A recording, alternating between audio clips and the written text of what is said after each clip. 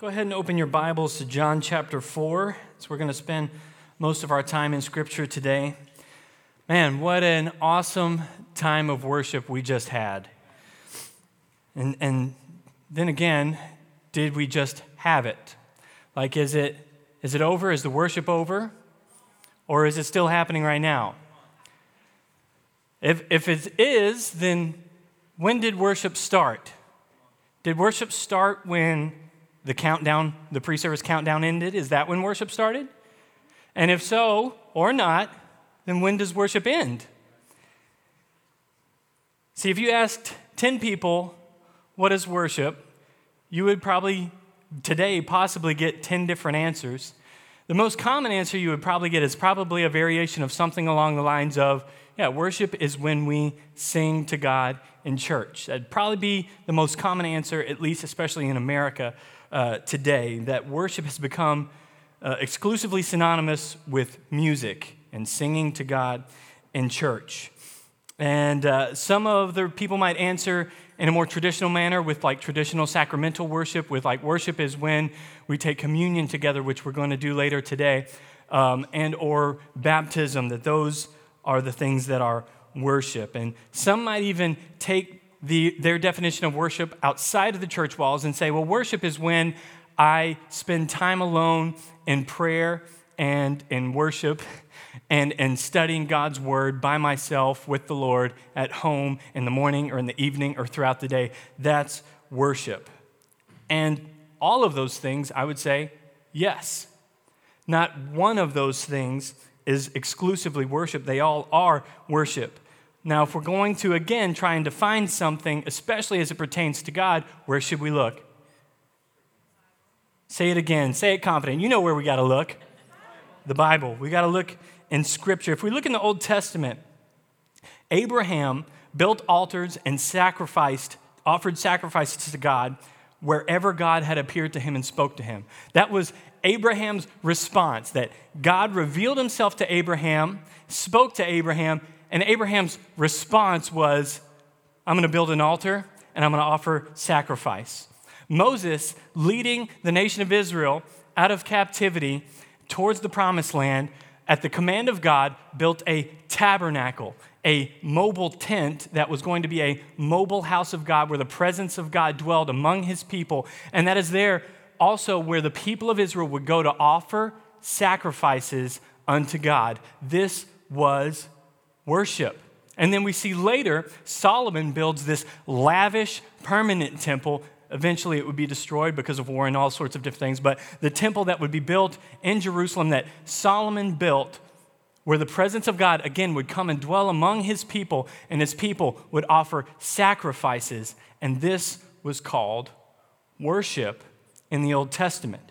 And so already we kind of have a little bit of a picture being painted that worship so far was when people would offer sacrifice at the temple or tabernacle or an altar. There was an altar and offering sacrifice to God, and that's what worship was. But even still, not exclusively, because the Old Testament also told a whole lot or showed us an emphasis on the ancient Hebrew home of studying, reciting, and memorizing God's law.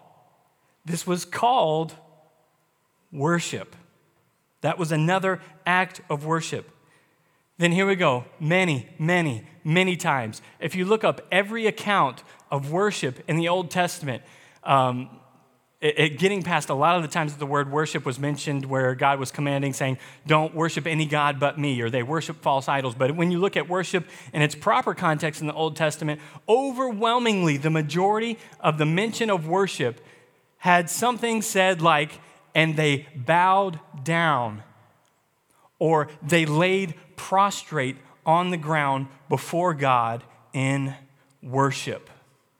This was worship. In the New Testament, we see over and over accounts of worship where the worshiper either bowed down in worship or fell at the feet of Jesus in worship, or again, fell face first on the ground. If you haven't caught it yet, there's an overwhelming theme of reverence and awe that is synonymous with Scripture's sightings of worship. There was always in the biblical accounts of worship, an attitude, a posture of the heart of reverence and awe. Isaiah chapter 6, the prophet Isaiah has a vision. This is a famous account where in his vision, he's in the literal throne room of God, where there's angels flying around God and they're saying, holy, holy, holy is the Lord God Almighty. The whole earth is full of his glory. And Isaiah, in that environment, falls down on his face and says, woe is me, for I am a man of unclean lips. In the presence of the glory of God, he was confronted with his sin. Nobody preached to him about his sin. He just was seeing the glory of God and went, whoa, I shouldn't be here because I'm in the glory, the presence of God. He was thrown down in awe and wonder. We see this multiple times in Scripture. The apostle John, when he receives the revelation from Jesus Christ, the apostolic or the apocalyptic revelation, the book of Revelation that we read nowadays, when Christ appeared to him in his glorified state, what does John do? The guy who was Jesus' best friend on the earth, in this state, seeing God in his glory, throws himself down like a dead man, it says, out of fear and reverence and wonder and awe over the God that he was face to face with.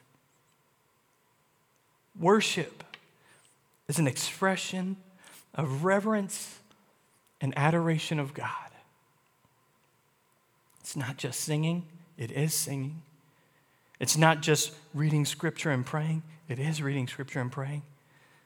It's not just offering sacrifices. Thankfully, we live in the new covenant where we're not offering animal sacrifices anymore. But it doesn't stop there. Because if you go to Romans chapter 12 and verse 1, the Apostle Paul wrote to the church in Rome, and he said, brothers, I beseech you, I beg you by the mercies of God, that you would offer your bodies, offer yourself as a living sacrifice, holy and acceptable to God. This is your spiritual worship. Again, the sacrifice, but it's not a spotless lamb. It's not the many animals that were offered in the old covenant or the incense. The spiritual worship is the sacrifice of our lives. So when does worship begin? I would argue it's the moment your alarm says, time to get up. That's when worship begins. See, the question is not, are you or aren't you a worshiper? The question is, whom or what do you worship? What, like these accounts in Scripture, has the throne of your heart that causes you to revere it and prioritize it above all other things? That's what worship is. Worship is sacrificing your day-to-day life. Jesus said, if anyone wants to come after me, let him deny himself, take up his cross, and follow me. Everyone is a worshiper. The question is, do you worship God? Have you, like all the people that we have account of in Scripture, have you seen God for who he is in the truth? Have you seen him for who Scripture says he is? Has the Holy Spirit opened your eyes to see the infinite value and treasure that is Jesus Christ, so much so that you're willing to sacrifice your life as a living sacrifice unto God? Because if you haven't seen who God truly is through Scripture and the Holy Spirit opening your eyes and seeing the value and worth and wonder of Christ, then all this church stuff, reading your Bible, singing in church, praying, doing good things, all of that is actually a burden and it's dead works that do not glorify God. But when you have seen the infinite value of Jesus Christ, more valuable than your money, more valuable than your dreams, more valuable than your comfort, more valuable than your hopes and aspirations and your achievements, more valuable than your family, more valuable than anything and everything in your life is Christ. When you have seen that Christ, the treasure in the field, worth abandoning and selling all that you've got so that you can have that treasure. When you've seen that Jesus Christ, the response is a life that becomes worship. Worship is not the time where we come into the service every weekend and we sing songs about God. That is a sliver of it. That is a part of it. Our WOG bottom line this week, worship is a response to who God is, what God has done, and what God has spoken. That is worship. It is a response to who God is, what God has done, and what God has spoken. In grade school, there was a scientific principle we all learned, the principle of causation or causality. I assume you're familiar with this concept. It is more commonly referred to as cause and effect. Essentially, influence by which one event, process, state, or object contributes to the production of another event, process, state, or object, cause and effect, where the cause is partly responsible for the effect and the effect is partly dependent on the cause and effect. We do this all the time with everything. I mean, right now, the cause is gravity and the effect is you're not flying off into space. The cause is Flaming Hot Cheetos and Mountain Dew. The effect is regret. The cause, who God is. When we meditate, when we ponder, when we muse, when we roll over and over in our hearts and minds, who God is. Especially when we look at that account of Isaiah 6 and we see that these angels are perpetually for eternity flying circles around God's throne, and all they do is fly circles around God's throne looking at God and saying over and over and over, holy, holy, holy is the Lord God Almighty. The earth is full of His glory. That's all they do, and they're not bored of it. To consider that God, who He is, that He is holy, and He is righteous, and He is perfectly just, and perfectly loving, and full of mercy, and grace, and truth. When we look at who God is, that is the cause of awe, and wonder, and reverence, and dependence, worship. Who He is the cause, and the effect is our worship. If the cause is what God has done, when I consider the glorious scriptural account of the gospel over and over, when I go to Ephesians chapter 2 and I see, but God, because of the great love with which He loved us, that even when we were dead in our trespasses, God made us alive together with Christ. By grace we have been saved. When I consider what God has done in Romans 5, that while we were still sinners, Christ died for us, that we've received the spirit of adoption. We didn't deserve it, we didn't earn it, but God looked at us and said, I want you in my family. Even though you've rebelled, even though you've been my enemy, even though your heart has turned from me, I want you. When I consider what God has done with His Son on the cross, we sang it this morning, that death was arrested in that moment. And then when Jesus arose with my freedom in hand, whoo! When I consider what God has done, the effect is faith and repentance.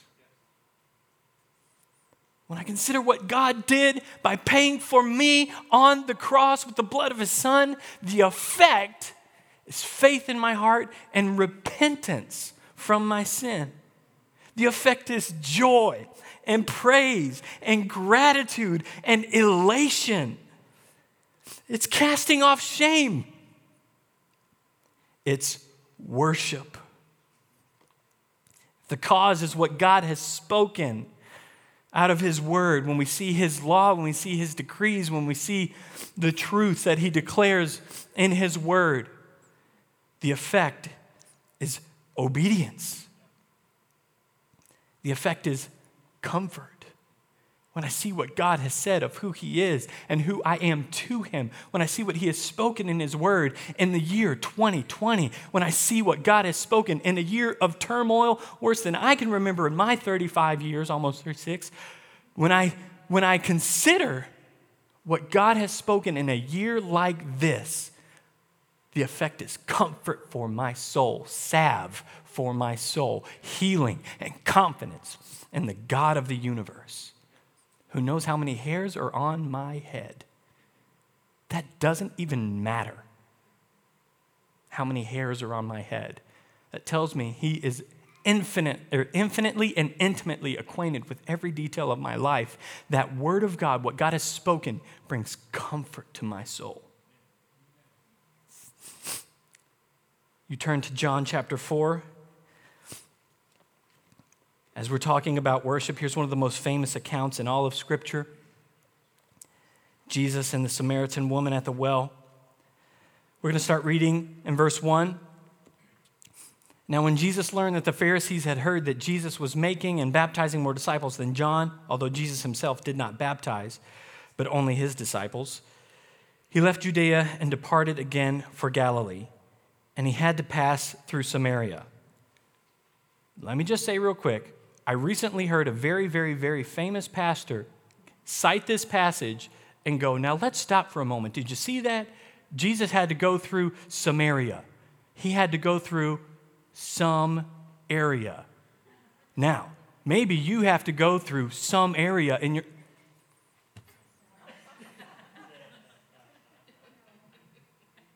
That is not faithful exegesis of the Scripture. If you see someone do something like that, please click the X in the corner or change the channel or don't like, don't share. That's not how Scripture is rightly divided. It's by going, Samaria, you might have to go through some... Okay, moving on. That's not the point today, Stephen. So he came to a town of Samaria called Sychar, near the field that Jacob had given to his son Joseph. Jacob's well was there. So Jesus, wearied as he was from his journey, was sitting beside the well. It was about the 6th hour. A woman from Samaria came to draw water. Jesus said to her, "Give me a drink," for his disciples had gone away into the city to buy food. The Samaritan woman said to him, "How is it that you, a Jew, ask for a drink from me?" This was very socially not acceptable. This was very politically incorrect. This was very much not okay in the first century world of Israel. Jews and Samaritans, not friends, didn't like each other. In fact, they hated each other. She said, "How is it that you, a Jew, ask for a drink from me, a woman of Samaria? For Jews have no dealings with Samaritans."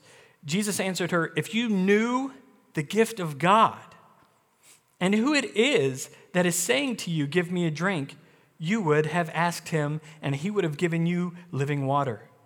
The woman said to him, "Sir, you have nothing to draw water with, and the well is deep. Where do you get that living water? Are you greater than our father Jacob, the one who put that well there?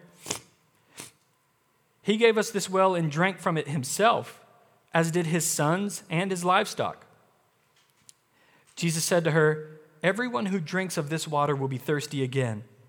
But whoever drinks of the water that I will give him will never be thirsty again. The water that I will give him will become in him a spring of water welling up into eternal life." The woman said to him, "Sir, give me this water so that I will not be thirsty or have to come here to draw water." Verse 16. Jesus said to her, "Go, call your husband and come here." Here's where he flips the script. The woman answered him, "I have no husband." Jesus said to her, You are right in saying I have no husband, for you have had 5 husbands, and the one you now have is not your husband. What you have said is true." She goes, "Oh, snap." Watch what she says here. The woman said to him, "Sir, I perceive that you are a prophet." You think. Our fathers worked. We're talking about something really awkward and uncomfortable here, so you're a prophet. Let's get spiritual and talk about something religious. "Sir, I perceive that you are a prophet. Our fathers worshipped on this mountain, but you say that in Jerusalem is the place where people ought to worship." Jesus said to her, "Woman, believe me, the hour is coming when neither on this mountain nor in Jerusalem will you worship the Father." Saying it's not going to matter where. The pragmatism is not what matters. You worship what you do not know. We worship what we know. For salvation is of the Jews. But the hour is coming and is now here when the true worshipers will worship the Father in spirit and in truth. I'm going to read that again. But the hour is coming and is now here when the true worshipers will worship the Father in spirit and in truth. And I love this next line. For the Father is seeking such people to worship him. God is spirit, and those who worship him must worship in spirit and truth. The woman said to him, "I know the Messiah is coming, he who is called the Christ, and when he comes, he will tell us all things." Jesus said to her, can you imagine what her thoughts when he says this? He says, "I who speak to you am he. I am he, that Christ you're talking about." Verse 27. Just then his disciples came back. They marveled that he was talking with a woman, but no one said, "What do you seek?" or "Why are you talking with her?" So the woman left her water jar and went away into town and said to the people, she leaves and goes to tell people, "Come see a man who told me all that I ever did." Could this be the Christ? Already, Jesus is saying the Father is seeking those who would worship in spirit and in truth. Jesus, God in the flesh, is talking to this woman, telling her this is what Jesus cares about in worship. She is someone who her lifestyle that Jesus puts on blast. She is one who is having her worship exposed. Remember, everyone's a worshiper. Are you worshiping God? Her worship was exposed when Jesus said to her, "Yeah, it's true. You don't have a husband. You've had 5, and the man you're with now is not your husband." Her worship was being exposed in that moment. But God graciously, Jesus graciously and mercifully speaks with her and ministers to her, so much so that in a way she leaves and is on the path to becoming one of the true worshipers. She goes back to the town and says, "I found a man who told me all I've ever did. Is it possible that he is the Christ?" The seed of worship is planted and it's beginning to grow. Meanwhile, the disciples, in verse 31, the disciples were urging him, saying, "Rabbi, eat." But he said to them, "I have food to eat that you don't know about." So the disciples said to one another, "Has anyone brought him something to eat?" Jesus said to them, "My food is to do the will of him who sent me and to accomplish his work. Do you not say there are yet 4 months, then comes the harvest? Look, I tell you, lift up your eyes and see that the fields are white for harvest." He's talking about this city of Sychar in Samaria. He's saying, look at these people that are hopelessly lost in sin. The field is white for harvest, and all you're thinking about is food. And what my food is to do the will of my Father who sent me. Verse 36, already the one who reaps is receiving wages and gathering fruit for eternal life, so that the sower and the reaper may rejoice together. For here the saying holds true, one sows and another reaps. I sent you to reap that for which you did not labor. Others have labored, and you have entered into their labor. In this context, Jesus is talking about evangelizing and bringing people into the kingdom. Verse 39, getting back to the Samaritan woman. Many Samaritans from the town believed in him. Many Samaritans from the town believed in him because of the woman's testimony.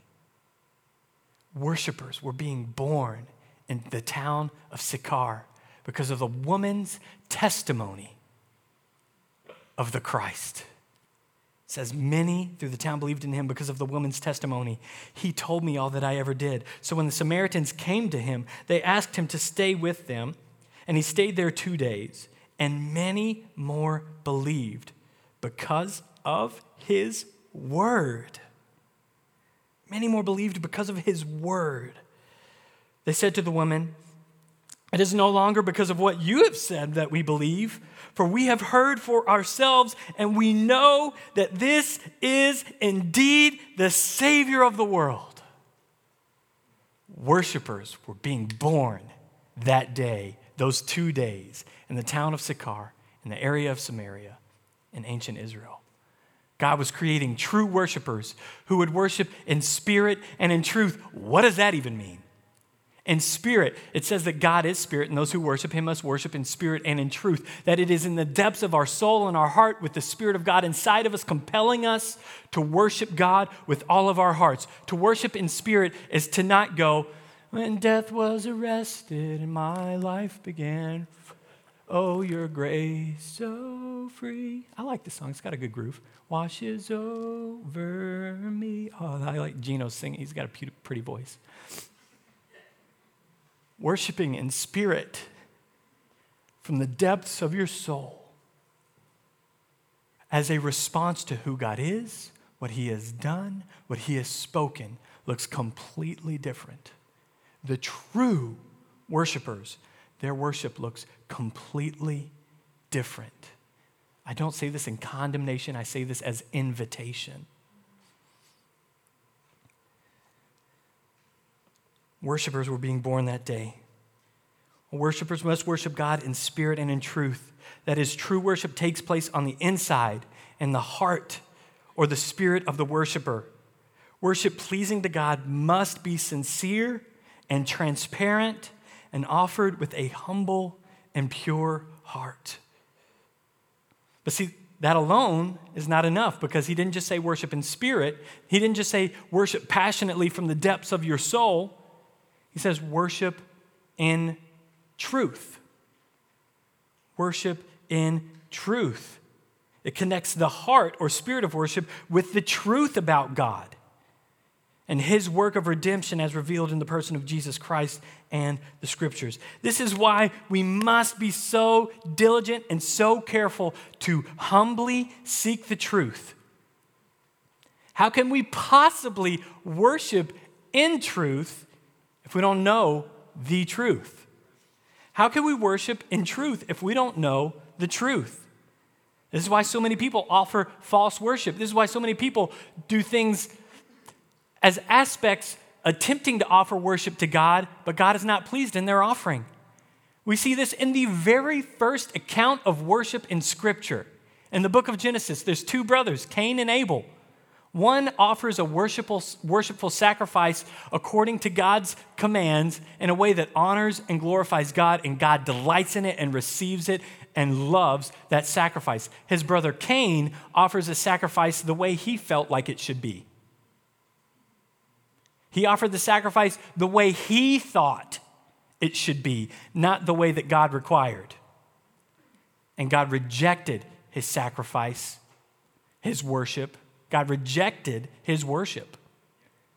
And he got bitter in his heart, and that led to him murdering his brother out of jealousy. Worshiping in truth matters. It matters that we know the truth so we can worship in truth. That's why so many people offer false worship in their lifestyle, because they either don't know the truth or they have twisted it to fit their fleshly desires.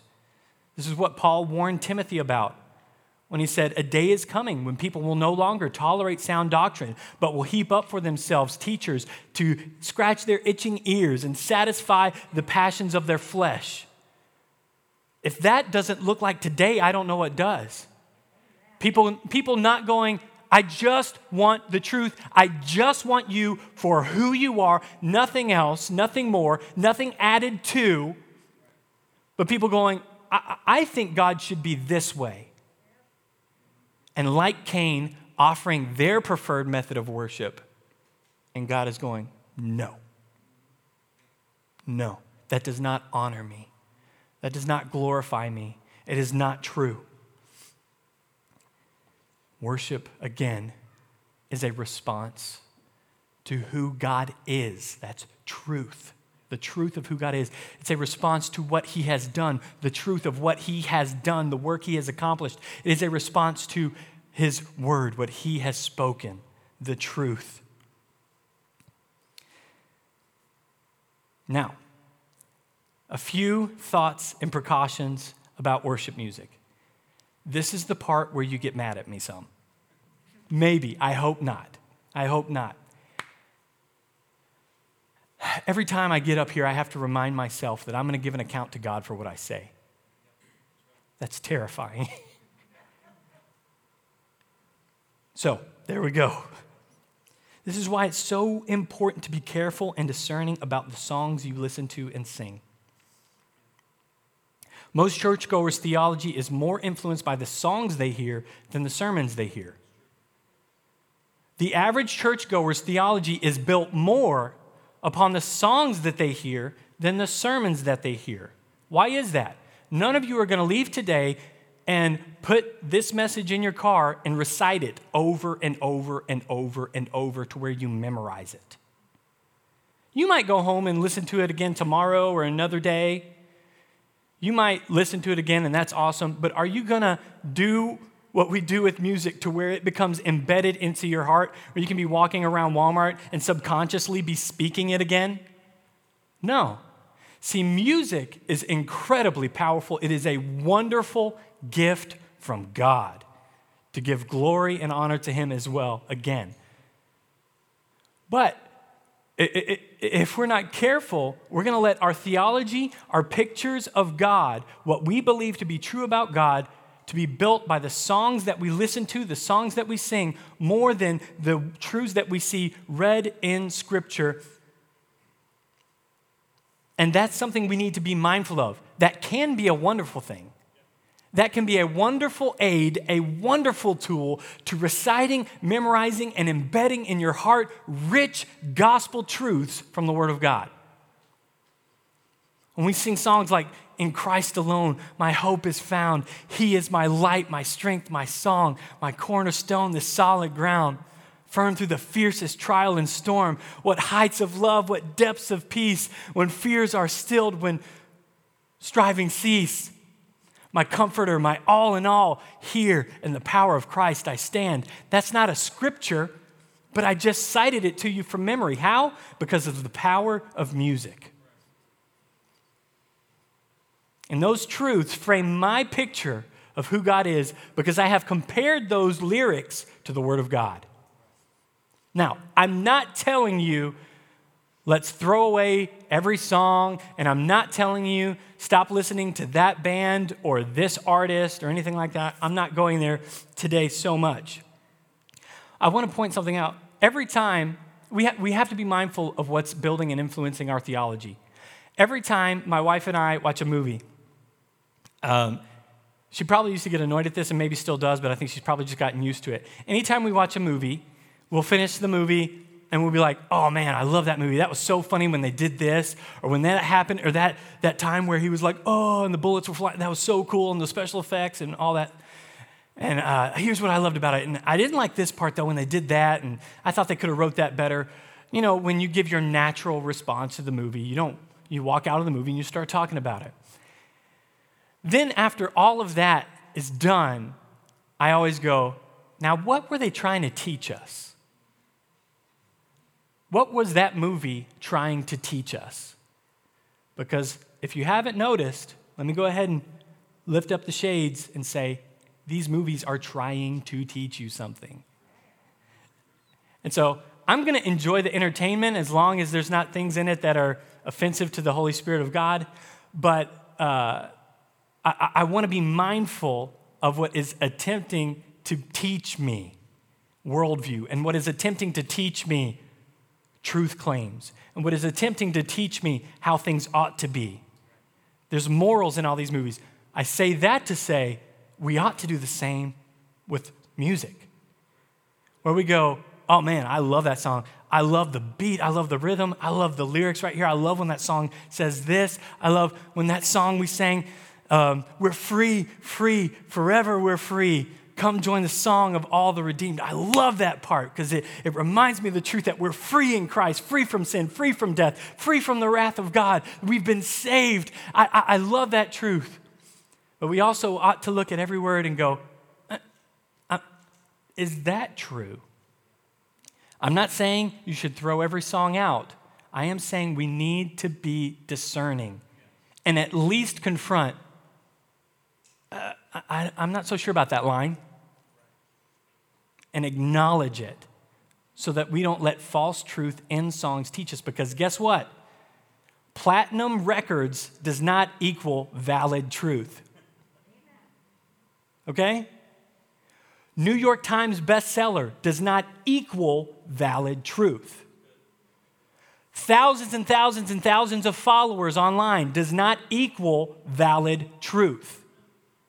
And that's why we take all of this and compare it to the Word of God. I'm going to give you an example, and this is where you guys are going to be like, oh, he went there? Really? He went there? Buckle up. Here we go. God's love is not reckless.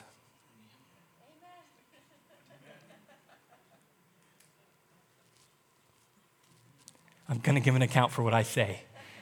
God's love is not reckless. There is no being that has ever existed that has more calculated, intentional, purposeful love than God. Before every day, it says in Psalms 145, every day was written. Oh, Pastor Stephen, but I love that song. I know. It feels good. And I can agree with 98% of that song. So you know what I do when I hear that song? I still worship. I still go, before I spoke a word, you were singing over me. Amen. That's true. You have been so, so good to me. Amen. That's true. He has been so, so good to me. And then when the chorus comes, oh, the overwhelming, never-ending, I say, perfect love of God. It's that easy for me. But I want to at least confront something that's trying to teach me something. Why does this matter? The definition of reckless, utterly unconcerned about the consequences of some action. Utterly unconcerned with the consequences. No, it was the consequences of the action of offering his son that motivated him. Not lack of concern for it. And, we don't like this. Y'all have a good day. I'm not saying stop listening to that song. I'm not saying stop listening to any songs. You walk out your convictions, but I do want you to at least grow in discernment where you can confront error in songs so that you don't let songs build false theology about God in your heart. Okay?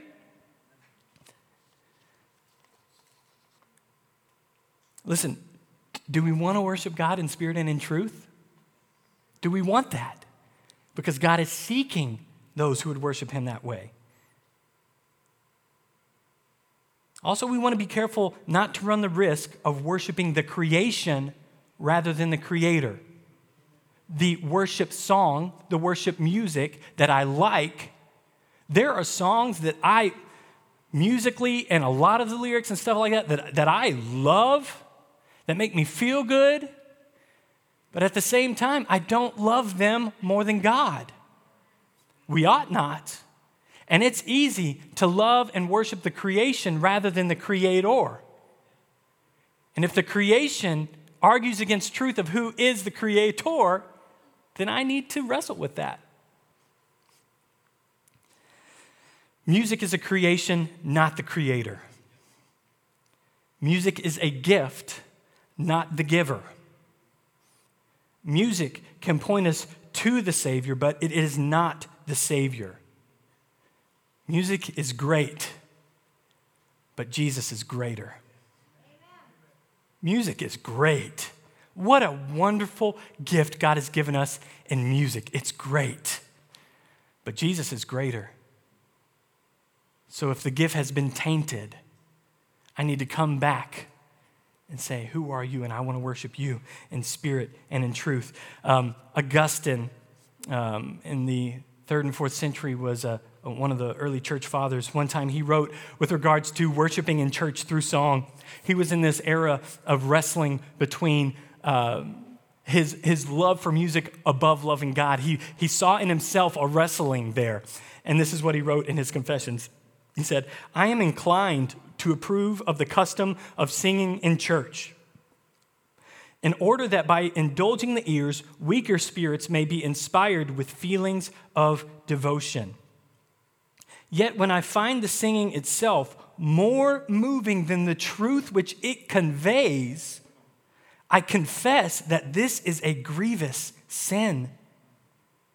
And at those times, I would prefer not to hear the singer. Whoa.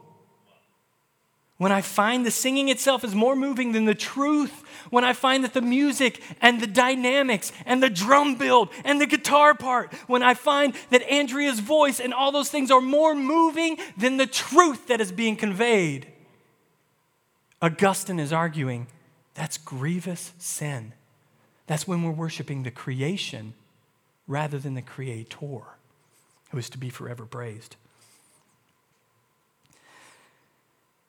We also run the risk sometimes of allowing music to become the mediator of the new covenant. I'm going to say that again. We run the risk of allowing music to become the mediator between us and God and the new covenant. I need to get into God's presence, so I'm going to turn on that song. Wait.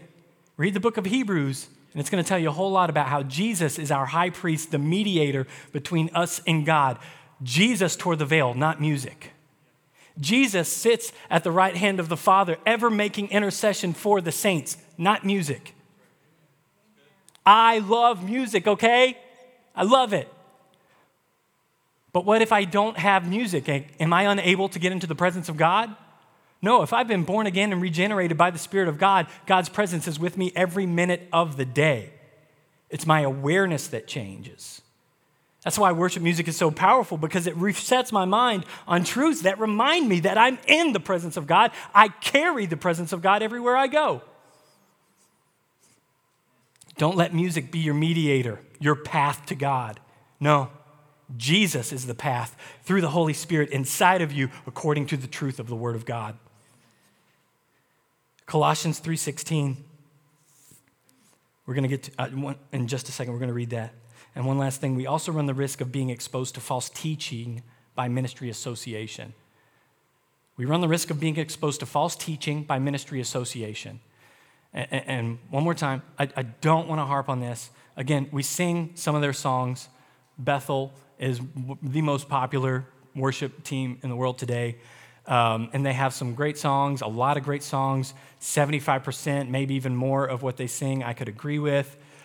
But I want to just confront that even their pastor, Bill Johnson, I quote, has taught that Jesus did not do miracles as God. He did them as a man in right standing with God. And therefore, as men in right standing with God, we are responsible to do the same. Guys, I don't throw this word around very often, but to even imply that Jesus was ever for a moment not God is rank heresy. I don't say that word very often. I don't just throw the heresy tag out. And I'm not saying that Bill Johnson teaches everything false. He probably has some stuff that, he does have some. Bill Johnson can teach me more about living in faith. And he can teach me more about praying for miracles. And he can teach me more about things like that. But to imply something like that is just heresy. I say that lovingly to say, I'm not telling you don't listen to their music. I'm telling you be mindful of what theology might be attempting to be taught to you. That's why I love Colossians 3:16. Let the word of Christ dwell in you richly. Check this out. Let the word of Christ dwell in you richly, teaching and admonishing one another in all wisdom, singing psalms and hymns and spiritual songs with thankfulness in your hearts to God. In Colossians 3:16, Paul is telling the church at Colossae that there is a relationship of having the word of Christ dwelling richly in your heart, and it rolls straight into teaching and admonishing one another in all wisdom, singing psalms and hymns and spiritual songs. There ought to be a correlation to the truth of the word of God in our hearts, to what we sing.